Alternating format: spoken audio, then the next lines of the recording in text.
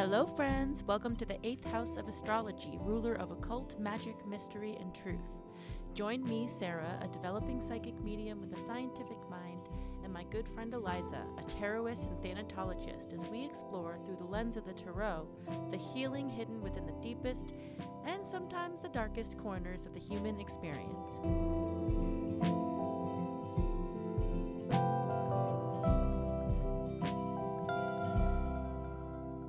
Hi, how are you? I'm well. How are you? Okay. Everyone, we are talking to Jessica Lee Howard, and she is the wonderful creator and author of the Forager's Daughter Tarot and Guidebook. That is just incredible. And I just want to mention how I came about finding it real quick.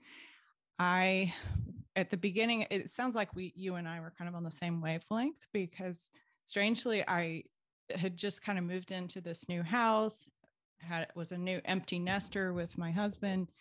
I was teaching, and then everything shut down for the pandemic. And a rooster came into our yard, and I had found a cat, and it was just like I began having sort of a second childhood of sorts. And my childhood consisted of being in nature. I was very, very introverted and shy, still am, and felt most comfortable relating to the natural world and just my backyard. And I was sort of able to do that again, being based at home and having the great space that we have, and just really getting into the animals instead of having to do all the things surrounding having human children.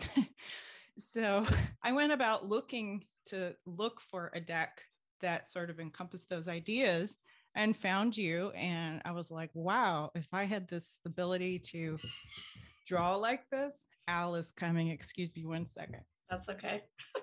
I found you, and now, yes, to hand it over to you. Yeah, I mean, exactly kind of like what you said. I grew up, playing outside and doing a lot of camping and hiking. And my parents have this really great yard at the house that I grew up in. There's a lot of big trees and flower beds. And so I was always outside with animals and bugs. And those were the things that, I was connecting to instead of connecting to people. I mean, I do love people, and I love being able to engage with others through this deck. Like, some of the connections I've made have been really incredible, but I've always also been introverted and just very drawn to looking at nature and finding kind of like correlations and similarities to what I was feeling and what I was experiencing, reflected like out there, in animals and everything. So that's where it started.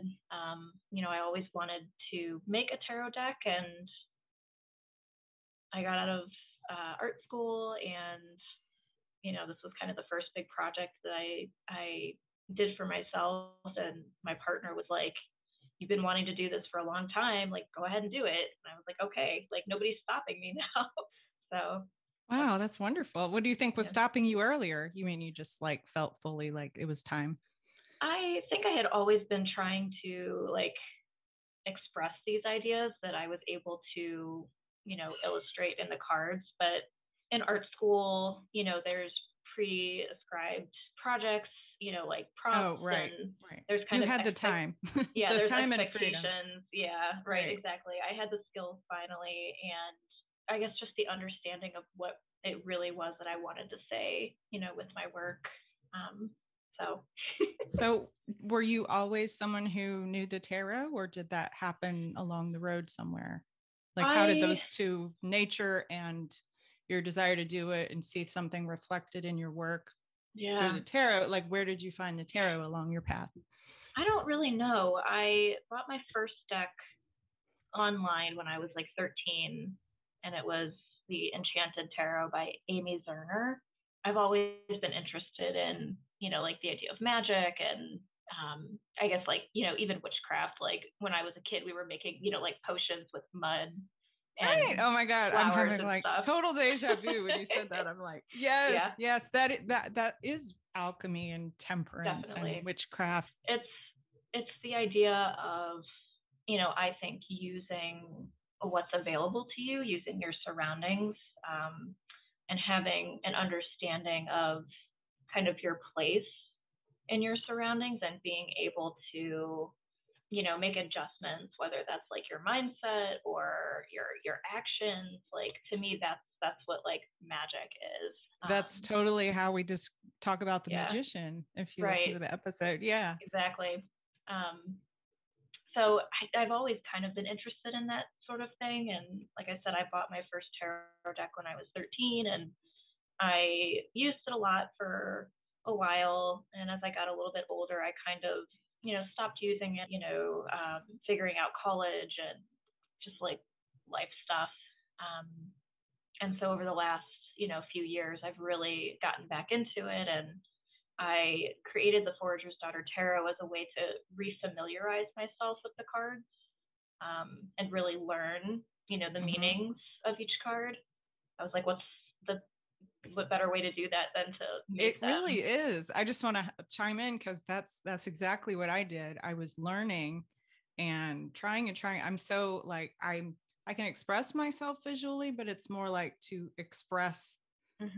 It's like an output. As far as my input and my learning style, I really rely on auditory, like sound. I kind of think of myself as a bat, or I use echolocation. It's really odd, but I'm not the most visually strong person. So a lot of people don't get that. They're like, well, you're a photographer. I'm like, yeah, but I'm like feeling things, and it's a way to get it out, like to capture the something. same way. Really? It's so, and my partner laughs at me all the time because he'll be explaining something to me, and I'm like, I can't see it. Like visually in my mind, I can't see it. I know. I have that same physical issue. thing. I have to have it written down or some kind of physical image. I feel like my mom always says, like, I could not read. I was not a strong reader, and she was just so baffled by it because I was her first kid, and she is a very strong reader and very literary and an English teacher. And so she was like, why won't my child read? Is she lazy? All this stuff. And she finally figured out that, and it didn't make sense because I loved writing and I loved words and expressing myself. But she helped me realize with me, it was more like an output versus how I take in information. Very interesting. Yeah, definitely. I just don't process visually very well. And I can't picture ideas, which is so funny for visual artists to admit that. Like, that's really wild. It is. It's strange. I don't get it either. So yeah, making the tarot was really the best way for me to dive back into that practice and really become, familiar with all of the meanings. And it really makes it personal, I feel like. Yep. So do you, before I move on to your process in that, I wanted to ask, do you kind of relate to any one card over the other? I know I'm going to save the cards that you said were your favorite cards, but I was interested to know, like, since we've been exploring the archetypes of the cards, do you kind of see them as, or at least the majors, as sort of archetypes? And if so, like, which card would you say you are? And I'm also interested if it's a minor too, because I like a lot of those too that feel like they're me. Yeah, I do think that they're definitely archetypes, different facets of, ourselves and people that we meet throughout our lives, for sure. I have always felt drawn to the Hermit card, going back to being an introvert, and I really value my solitude and being able to, step back from everything going on in the world and kind of just refocus and listen to, what I'm feeling and what's going on, like inside, internally, and filtering all that, as a way to, express and interact with other people. So I think that's the card definitely that I relate to the most. But it's so hard because there's so many cards that I love. I know. It's such the archetype of, or I love the meaning. And I think at different points in my life, you know, I've been drawn to different cards. I think it really depends on what somebody's going through and kind of what stage in their life they're at. Yeah. And with being a photographer, I kind of have come to see it as almost like in a divinatory way, if you draw a card, or, you know, you apply it to the question that you have asked as advice, or your querent, when it comes up, I sort of think of that as, and how it connects with the other cards, of course, as sort of a snapshot. Like that's like taking a picture of that, because as a photographer, I have really come to appreciate how the magic of it is that it's never the same. It's kind of a different art form, similar to maybe live performing, where it's like you can't possibly recreate the same thing twice. I mean, it is like that with visual art as well, but I think the snapshot analogy is really perfect, because it is like in this moment in time, that's what the energy is reading as, but it's going to change. You know, it's not right. Even a split second later, like with photography, like if I waited another second, the light could be slightly different. Yep. Yeah, it's really interesting. So, and then I always like to explore the idea of like, are things fixed in our destinies, or are they changeable, like by the way that we can affect them? And so that makes me start thinking, like, how do you overall see the tarot structure and how the minors fit in with the whole system? Because that really interests me, because we have the major arcana, which is the 22 trump cards, or I hate that word now, or the fool's journey, it's sometimes called. That's kind of how we're following it, where it's archetypes, and sort of like on our podcast, we're sort of approaching it like the fool is encountering these archetypes along his life cycle. And then I've had an interesting thought. My husband, actually a novice tarot reader himself, actually brought up the life cycle of each of the suits, which I thought was really interesting. And then I've tried to kind of explain it, overview the whole thing, and I got kind of stumped. And I was like, how do they parallel each other or not? And then I noticed, sorry about all the questions compounding. No. I'm getting excited. But the way that you ordered your minors. So yeah, can you talk about all that for a minute? Sure. I think that's a really good question, and something that will definitely take a lot of contemplation and probably revisiting.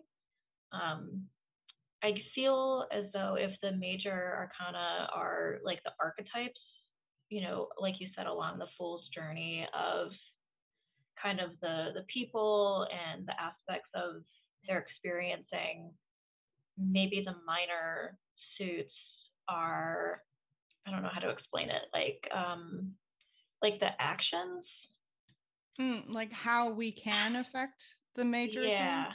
Yes.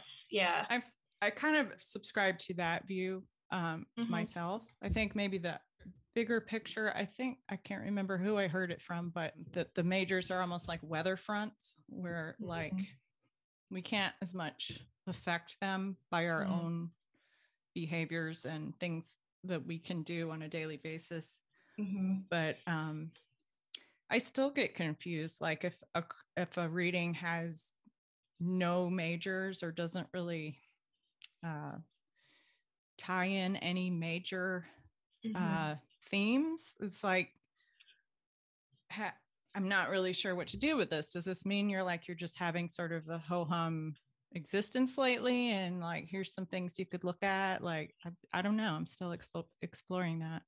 I guess I would probably look at the minors as, this seems really obvious to say, but subdivisions of the major. So for example, if you look at like the Lover's card, I would think about the twos in the minor suits. So like the Two of Cups kind of picks up on that lover's energy of, two really compatible energies working together. I would think of like, maybe not even the twos, but I'm thinking. Yeah, of I was like interested in how you chose that, because the lovers are card 6. Like, they're 6. Right. So I have heard people say, "Oh, so you would look at the 6s." No, I'm thinking now in my head of like the relationship aspects of the minor suits. So like the Five of Wands to me is always like two people that there's this conflict in between them, or this like blockage of communication or action. And so that could be another aspect of like the Lovers card. Like it's about this kind of dynamic energy and how those two facets are working together. So you might pull the Lovers. Oh, okay. You're saying like if you pull a card, how the minors would then it kind of like expands on the major a little bit. So you're talking about within a reading, if you pulled the lovers and then if you got other minor cards. Or not. I mean, even if you're just I when I do readings for myself and for others, if there's no major cards present, I don't really think about it very much. I guess I just think of the cards as kind of an overall message. And so would you say it's like an intuitive process for you, where you're like just kind of go to the card in your head like you did with the lovers, like, oh well, this makes me think of this theme or archetype? Definitely. Yeah. Gotcha. So it's like the overarching like advisor when you look at whatever minor card comes up. Yeah. And I think if you look at the major cards, you can, if you sit down and thought about it, you could see how they start to branch out into the different, minor cards and how those energies kind of play out in different scenarios. I feel like I'm not explaining it very well. No, it's very interesting. Everyone has their own take on it. That's why I was so interested to talk to you.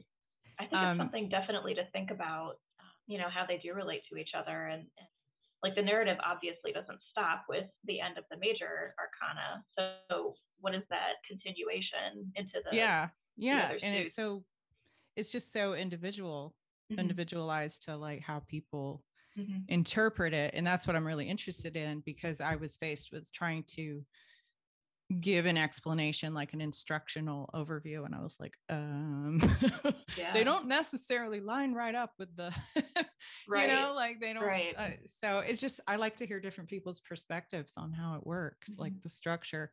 And I was just curious, like how that your own design, like the way you thought of how you like, did that come into play with like how you structured putting I noticed your cups were first, whereas I've always seen wands, cups, swords, pentacles, and yours was a little different.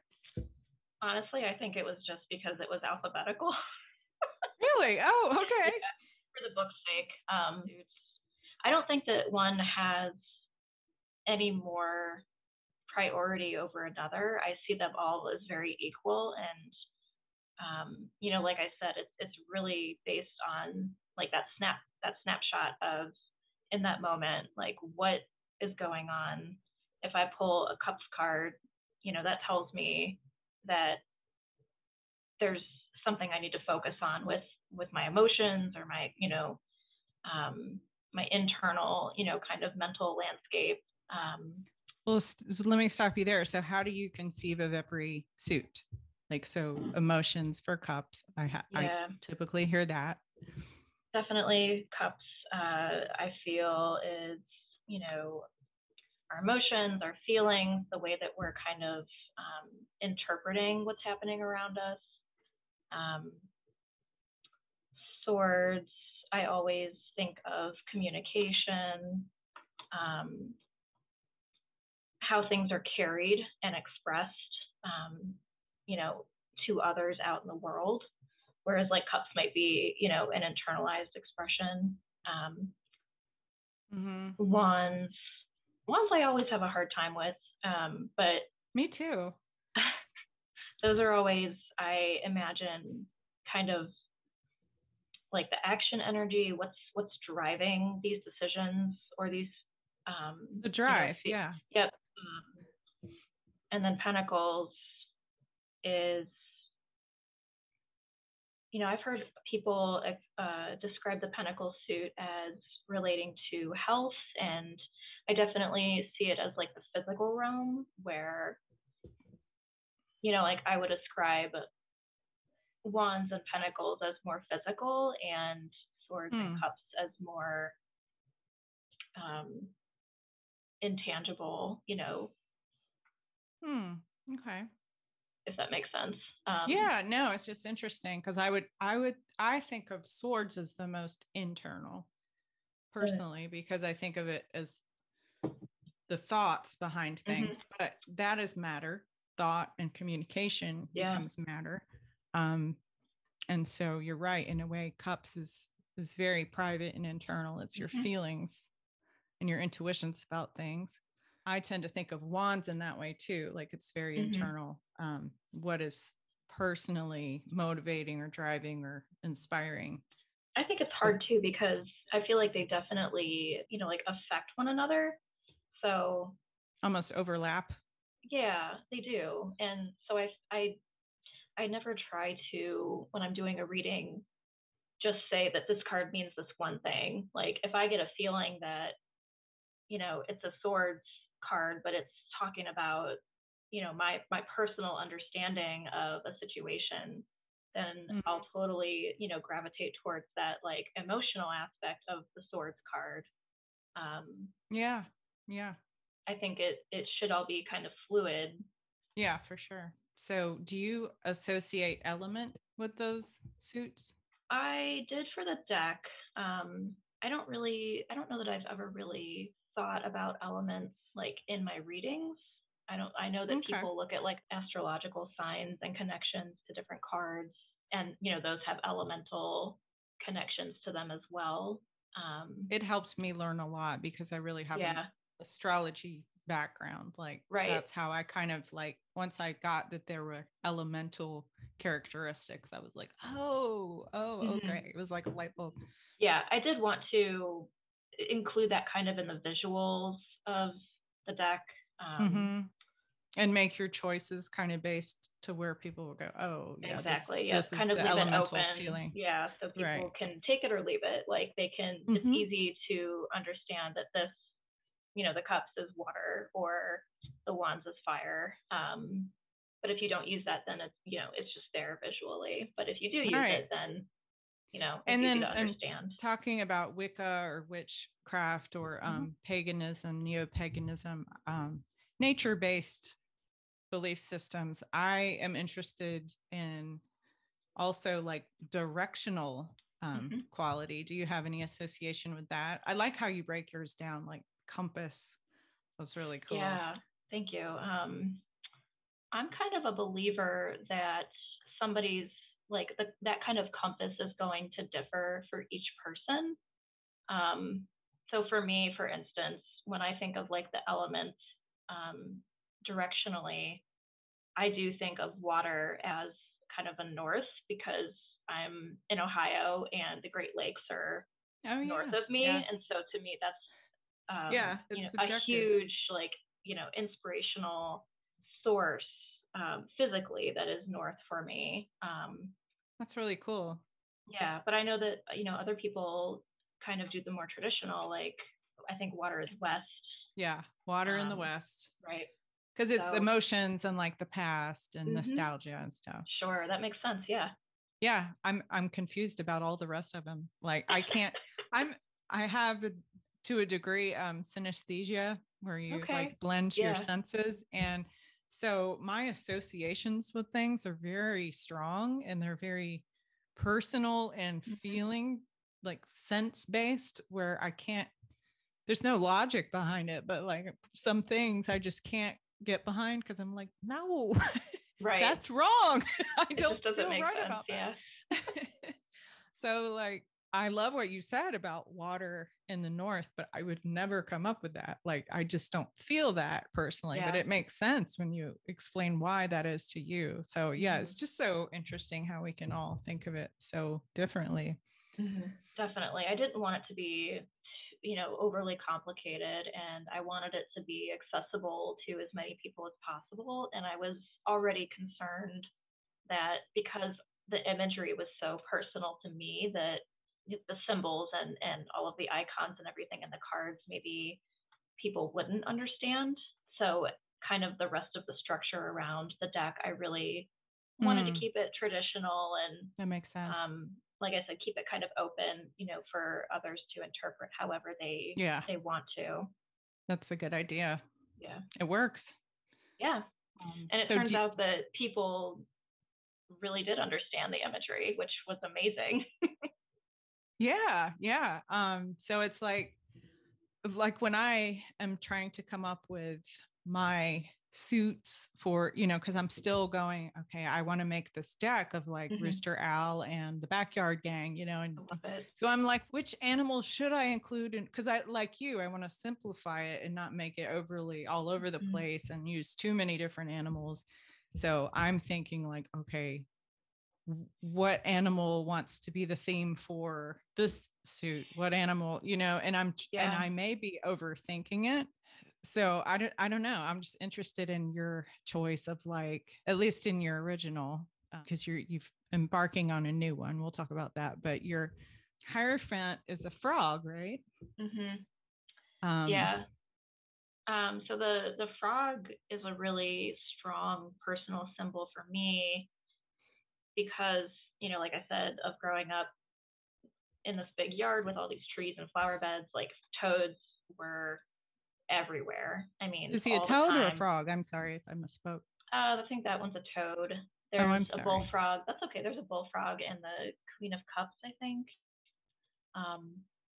Frogs and toads, both. I mean, they were just so much a part of my childhood growing up, and I feel that I really learned about life and kind of like natural cycles by watching these, toads. There's a few other animals that I feel similarly towards, but to me, the toad was like the teacher, and it translated into the Hierophant in such a nice way of, this is what's familiar to me. This is who I looked at, to understand like springtime or, babies or. And then was there any, I love that completely.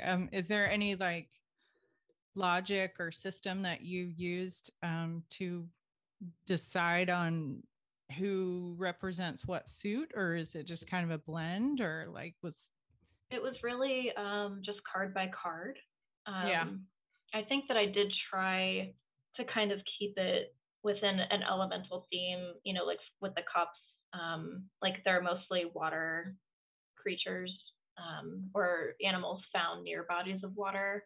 But I really took it one card at a time and really thought about, okay, what's the message of this card and what animal makes sense? But there's other decks, like I'm thinking of the Oak, Ash, and Thorn deck where no, I have that Stephanie, too. She picked like different creatures to represent, the minor suits. That's kind of what I had in my mind when I was asking that question. Yeah, totally. And I think that's valid too, because there are definitely animals that embody kind of that overall energy of those minor suits. And at the same time, like when you're being creative and you're in that process, I'm sure there's an element of not wanting to be redundant or typical or like what everyone else has done. Like to me, for instance, owls are so overused. I mean, I love them. I've got a huge connection. I feel the same way. Okay. I'm just like, oh my gosh, kind of think outside the box, use it different. And that's why I just wanted to also just commend you for all the insects that you include. Thank you. And not everybody loves insects, but I mean, I could do an entire deck on my experiences with insects and invertebrates, and they're such fascinating little aliens. I think so too. I love watching them. I am terrified of bees and wasps, but I think they're so interesting, and I'll watch them from behind my window. Oh, that's a great point. I have a friend online who is I don't even know the word for it, but she studies wasps exclusively, and she did illustrations for this wasp cool. book. It's just astounding. And I remember I've asked her a lot of times when I encounter things, like a few years ago, I got stung by a yellow jacket, and the side effects were just really bizarre. So it was so painful and I felt sick and everything, but I noticed that the chronic pain that I have from conditions that I have was gone. And I don't know. And to me, like, you just made me think of, maybe I would use yellow jacket as Hierophant. I mean, who knew? Yeah. She taught me a thing or two. And it's a very female energy because only the females sting, apparently. I didn't know that. Yeah. That's what I mean. Like, insects are so interesting, and I think they do get a bad rep. Well, definitely mosquitoes. I definitely always go, why? Why do we have to deal with mosquitoes? And maybe fleas. Those are the only two that I have a problem with. Even ants. I love when ants are included in decks. I think they're the most, they can drive me crazy in my surroundings, but I just watch how they work together, and it's just so fascinating. So, well, I wanted to, I guess, ask you, you mentioned your favorite minor cards, and then if I could add major cards too. Yeah. If you want to talk about those three that you mentioned, you said they were really fascinating. The World, which I love, and the Hanged Man, and Tower. So yeah, before I give you my opinion, I'd love to hear what you think about them. Sure. Well, so I do really like the World card. If you're thinking about the Fool's Journey and the Major Arcana, like that's the completion of the journey. And so I feel like at that point, you have learned all of these lessons and you've really become aware of who you are as a person and your place in the world. So when I designed that card, I was thinking about this idea of the Axis Mundi, and which is like the center pillar that transcends all planes of existence. But I was thinking of it as if like the person reading it is the Axis Mundi. And so there's this world happening around you all the time. It's always happening and it doesn't stop. But, at some point you're able to really understand your place within all of that, within the micro and the macrocosm, and how you're affecting the things around you and how they're affecting you. So it's almost like stasis, stillness, like the core that doesn't change. Definitely, sure. Because I'm thinking of what we just said about everything else is constantly in flux and changing. So when you do a reading, you're taking a snapshot in time. So the world is that, but the Axis Mundi is like the stillness within that. Yeah, definitely. And I think that you can step outside of that and kind of look in from the outside to like understand. So you can be a part of the constant change, and you can look inward, or you can like step outside of yourself and look in, sort of thing.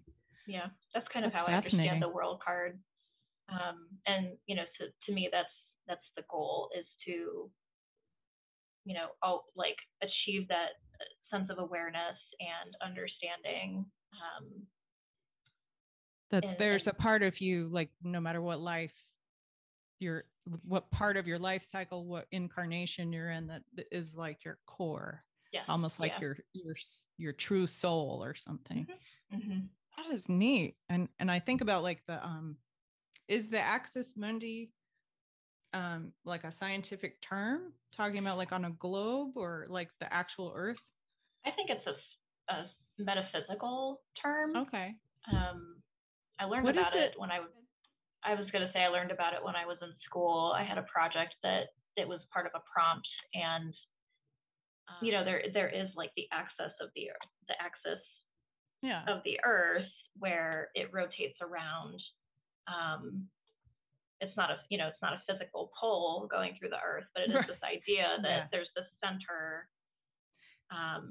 where things are, revolving Right. around it. Yeah, that's kind of how I was picturing it. And then also like, what is that core? Like the Earth's core you always hear about. Is that kind of the same idea? I mean, it could be if you want to think about like really physical, tangible examples of it. But I imagine the Earth's core is, constantly shifting and changing as well. So I do think it's more of like a spiritual, kind of metaphysical, invisible axis, that each person is their own axis mundi. And then there's, the larger kind of center of the world, the universe, there's so many different. And then maybe like a collective one. Absolutely. Wow. And then I can imagine like every celestial being or every being would have its own. Sure. Yeah. Yeah. And then every solar system or whatever. That's really it's neat. Like never ending. Yeah. Yeah. Micro, macro. Exactly. Yeah, that's very cool. And then your other favorites? All right. The Hanged Man, the idea of, when I think of the Hanged Man, I think of this idea of sacrifice, and the Hanged Man is, upside down. He's losing coins and things from his pockets.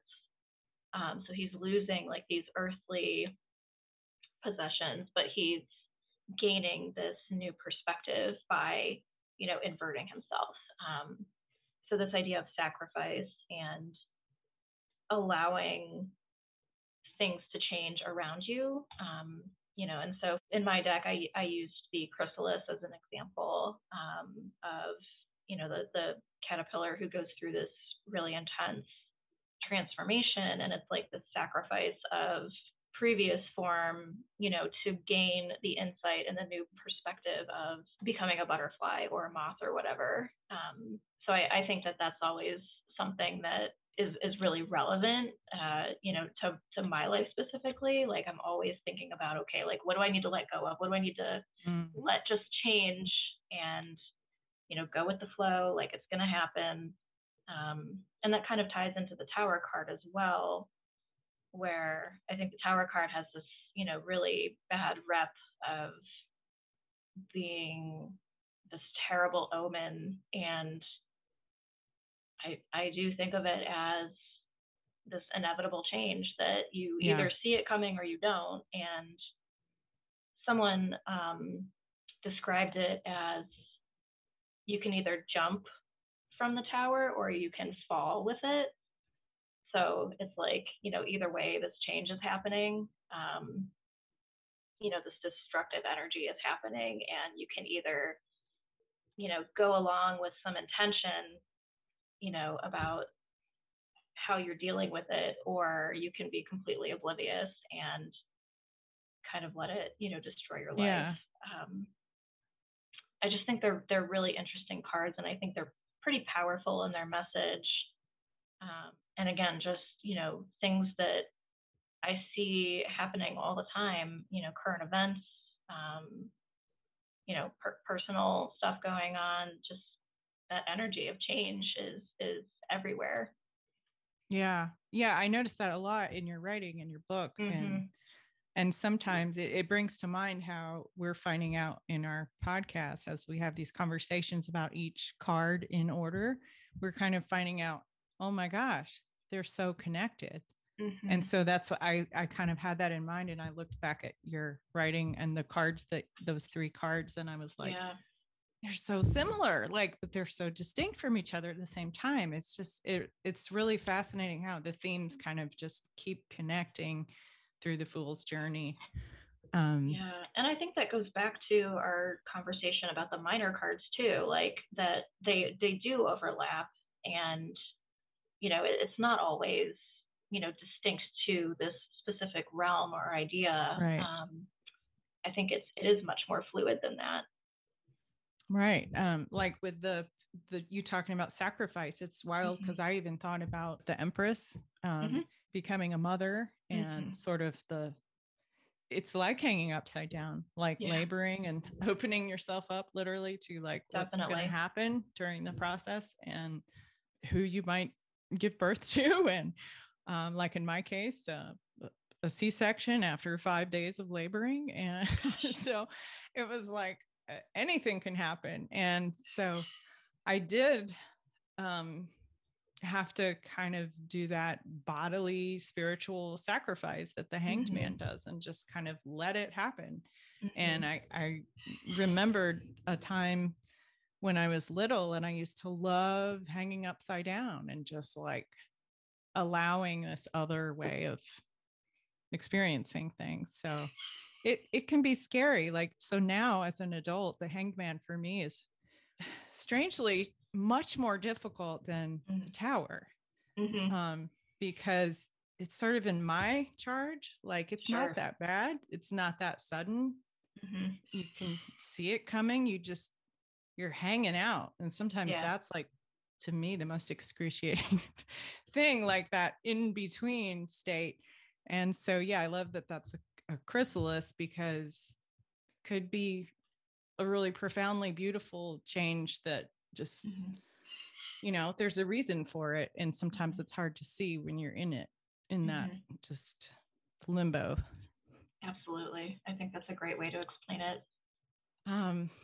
So did you, and I think of the world myself as, it's interesting. I always get it when there's a death, like a pet dies, or I have a little memorial garden for my poor little short-lived rat friends. And they have little stones, heart stones that I've gotten from someone.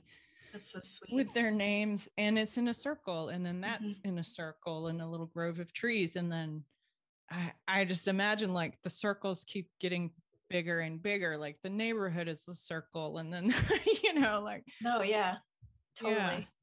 And I love, like, I mean, that goes back to, you know, pulling the world card for, you know, this physical loss.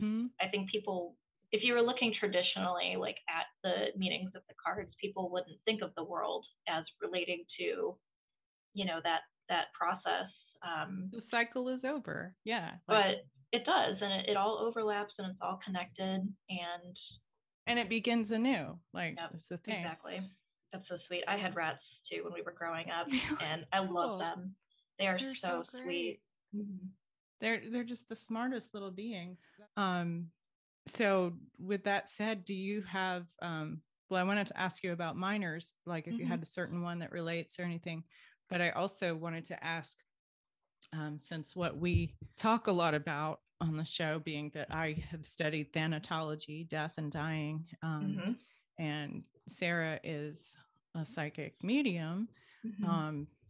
And so we talk about loss and afterlife themes quite a lot. So I didn't know if you had any 8th house, like planetary in your chart, or if you see, or if you just. I've always been super interested in like past lives, and, you know, the idea of how we were, you know, in other planes or, you know, other existences. But I've never done a past life regression. I've never had a near death or, you know, experience or anything. Visitation or anything like that. Yeah. I would say that I'm pretty intuitive using tarot.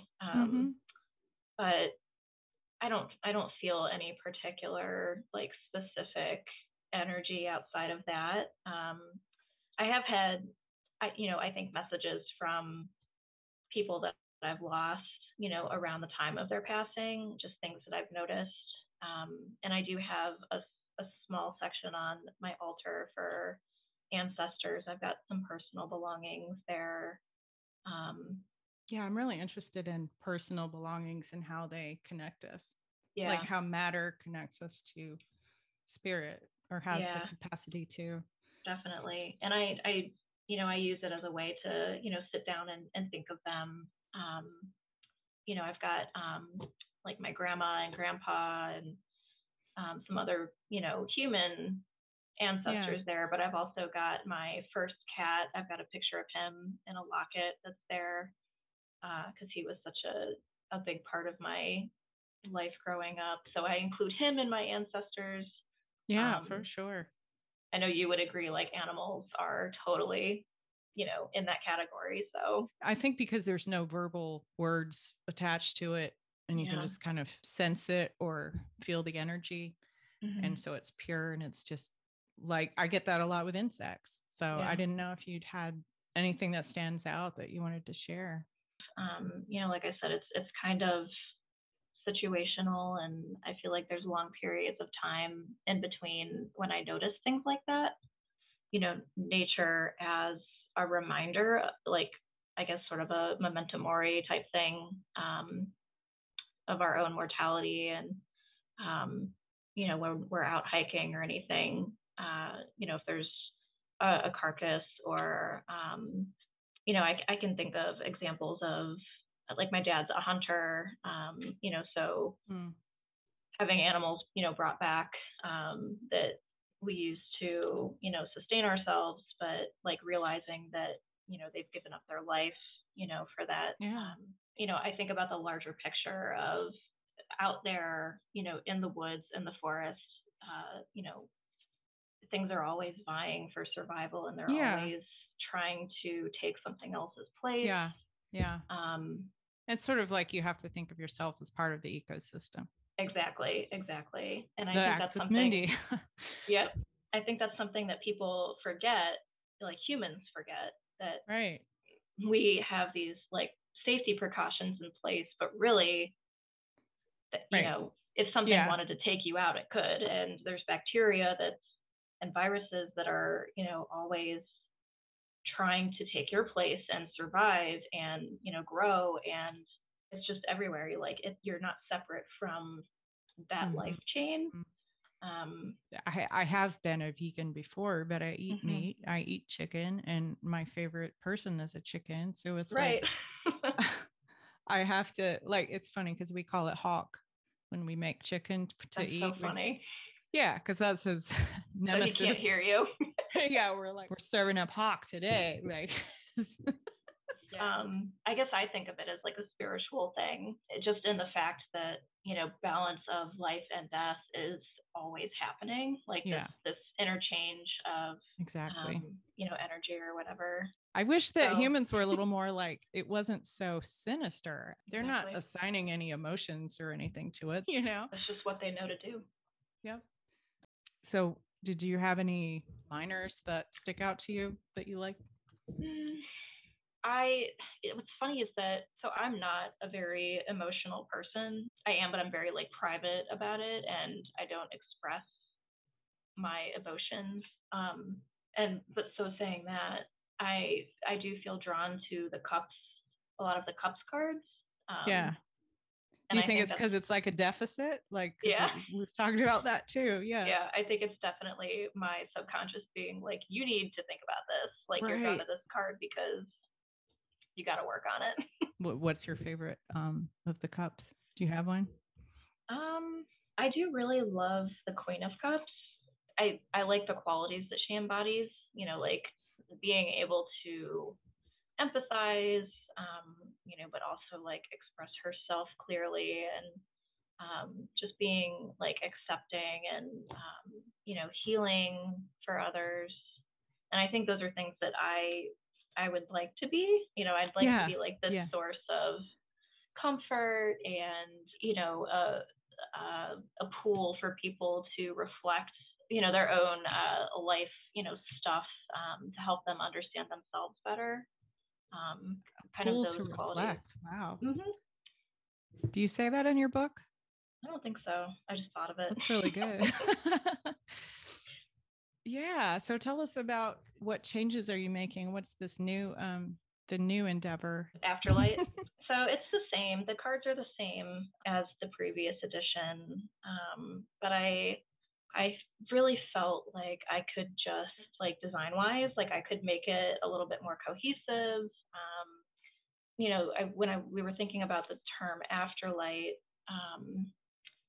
it's this idea of like twilight, like the kind of the liminal, in between space between waking and sleeping. And I think of that way about tarot, where you're tapping into like this kind of in between space between your conscious and your subconscious mind, to access this information. So I really wanted it to kind of feel that way visually. So we've got like, I still got the purple because I love purple, but like this, gold accents as like, thinking about like the twilight sky and the golden hour. I love it. It is very, I'm trying to think of the word vespertine. Ooh, Like when deer come out. Oh, it's like, right. Yeah. That's the name of the type of animal. I think rabbits too, where they come out in that twilight or dawn, in between light, the liminal light, the afterlight. But yeah, that's the kind of purple that it evokes for me. Just a very, mysterious, just waking up. Like my time is the early morning. So right, the sky is like changing that color. Yeah. And, I love it too. I have a lot. I've always painted that color in my home. So yeah, I mean, this is the third edition of the deck, and like I said, I felt like I really loved the previous versions. I have my copy that I use for my personal readings, and I do love kind of how dark and moody it is, but it felt like it needed to be kind of lightened and elevated a little bit. So all of the inherent meanings are still there. I did add 5 additional cards to the major arcana. I saw that. They look great. I was like, wait a second, are these in my original? No, they're not. No. And that was kind of like, so the idea of afterlight is also like retrospect. So after having, designed the deck and all of the cards and thought about all of the meanings and the narratives and everything, I wanted to add kind of like an afternote to the major arcana of, these are kind of the core ideals or themes that like I find really important and I hold, to myself personally. And I think that they kind of encompass like the Forager's Daughter narrative. And that name, does that have to do with actually your father, or where does that come from? Yeah. So yeah, my dad's a hunter, but he also taught me how to forage for mushrooms. My mom's a gardener and she knows all kinds of, like native and wild plants also. So that's awesome. So it makes sense. Yeah. Over the years, we've really grown like our foraging skills, and I always like bring it back to my parents. Yeah. Yeah. I love that. And I feel like every time I encounter something that has daughter in it, it's going to be good. I don't know why, but it's like I've read so many books with that in the title, and I'm like, oh, it's going to be a good one. I feel like the daughter is like a really strong archetype. You're right. I kind of feel like in the Thoth tradition of tarot, the princess, even though she's like the lowest in the family structure, she's the most in tune with everything and like elementally, and sort of kind embodies of like that raw, liminal space. Yeah, that raw energy. Yeah, it's fascinating. Well, let's wrap this up. Just like give yourself a plug. Sure. Yeah. So I'm on Instagram and Facebook. I've got a link tree with all of my different sites there. So you can, go to any of those pages. Just look for the Forager's Daughter, or my Instagram is my name, Jessica Lee, Lei Howard. I've got a website with all of my artwork on it, my illustrations. I've got an Etsy shop that, has a bunch of different items in it, some, illustrative items and some divination items. So I love your enamel, very Art Nouveau jewelry. Oh, pendants. They're incredible. They're like botanical. Check it out. I was wondering if when we were talking about like, we would call it in thanatology and grief work, linking objects, like you talked about when you have something that connects you to an ancestor or a lost loved one. They seem like they would be incredible to incorporate with like cremains or, just definitely. Yeah. I definitely would love to do more of those and different iterations too. Yeah. So in the future. I love it. Oh, I meant to ask you, do you have a favorite animal, favorite insect? Oh, that's so hard. Oh, you love them all. I love them all. Yeah, I really love deer. So we have white-tailed deer here where I live, and they're just everywhere. I mean, we just bought a house recently within the last year, and they're all over the property, like munching acorns and Is there any message you would glean from them? I think definitely like stillness, and I always think of them as being like super aware, like they've always got their ears up. So just awareness of your surroundings. And then insects, that's hard too. At our last apartment, we had all of these incredible orb weaver spiders. Oh, I love them. I know. They're huge, huge, and kind of scary looking, but I was like so fascinated with them. I could watch spiders forever. I love them. Yeah. So I do really love spiders. I love watching them. I don't want them in the house necessarily, but. Do you know that book, The Lady and the Spider? Mm-hmm. You kind of remind me of the lady. She's a really kind gardener, and she just protects the spider from getting hurt. It's really sweet. I'll have to look it up. I'm writing it down. Oh, cool. Well, I'm going to stop the recording. That was great.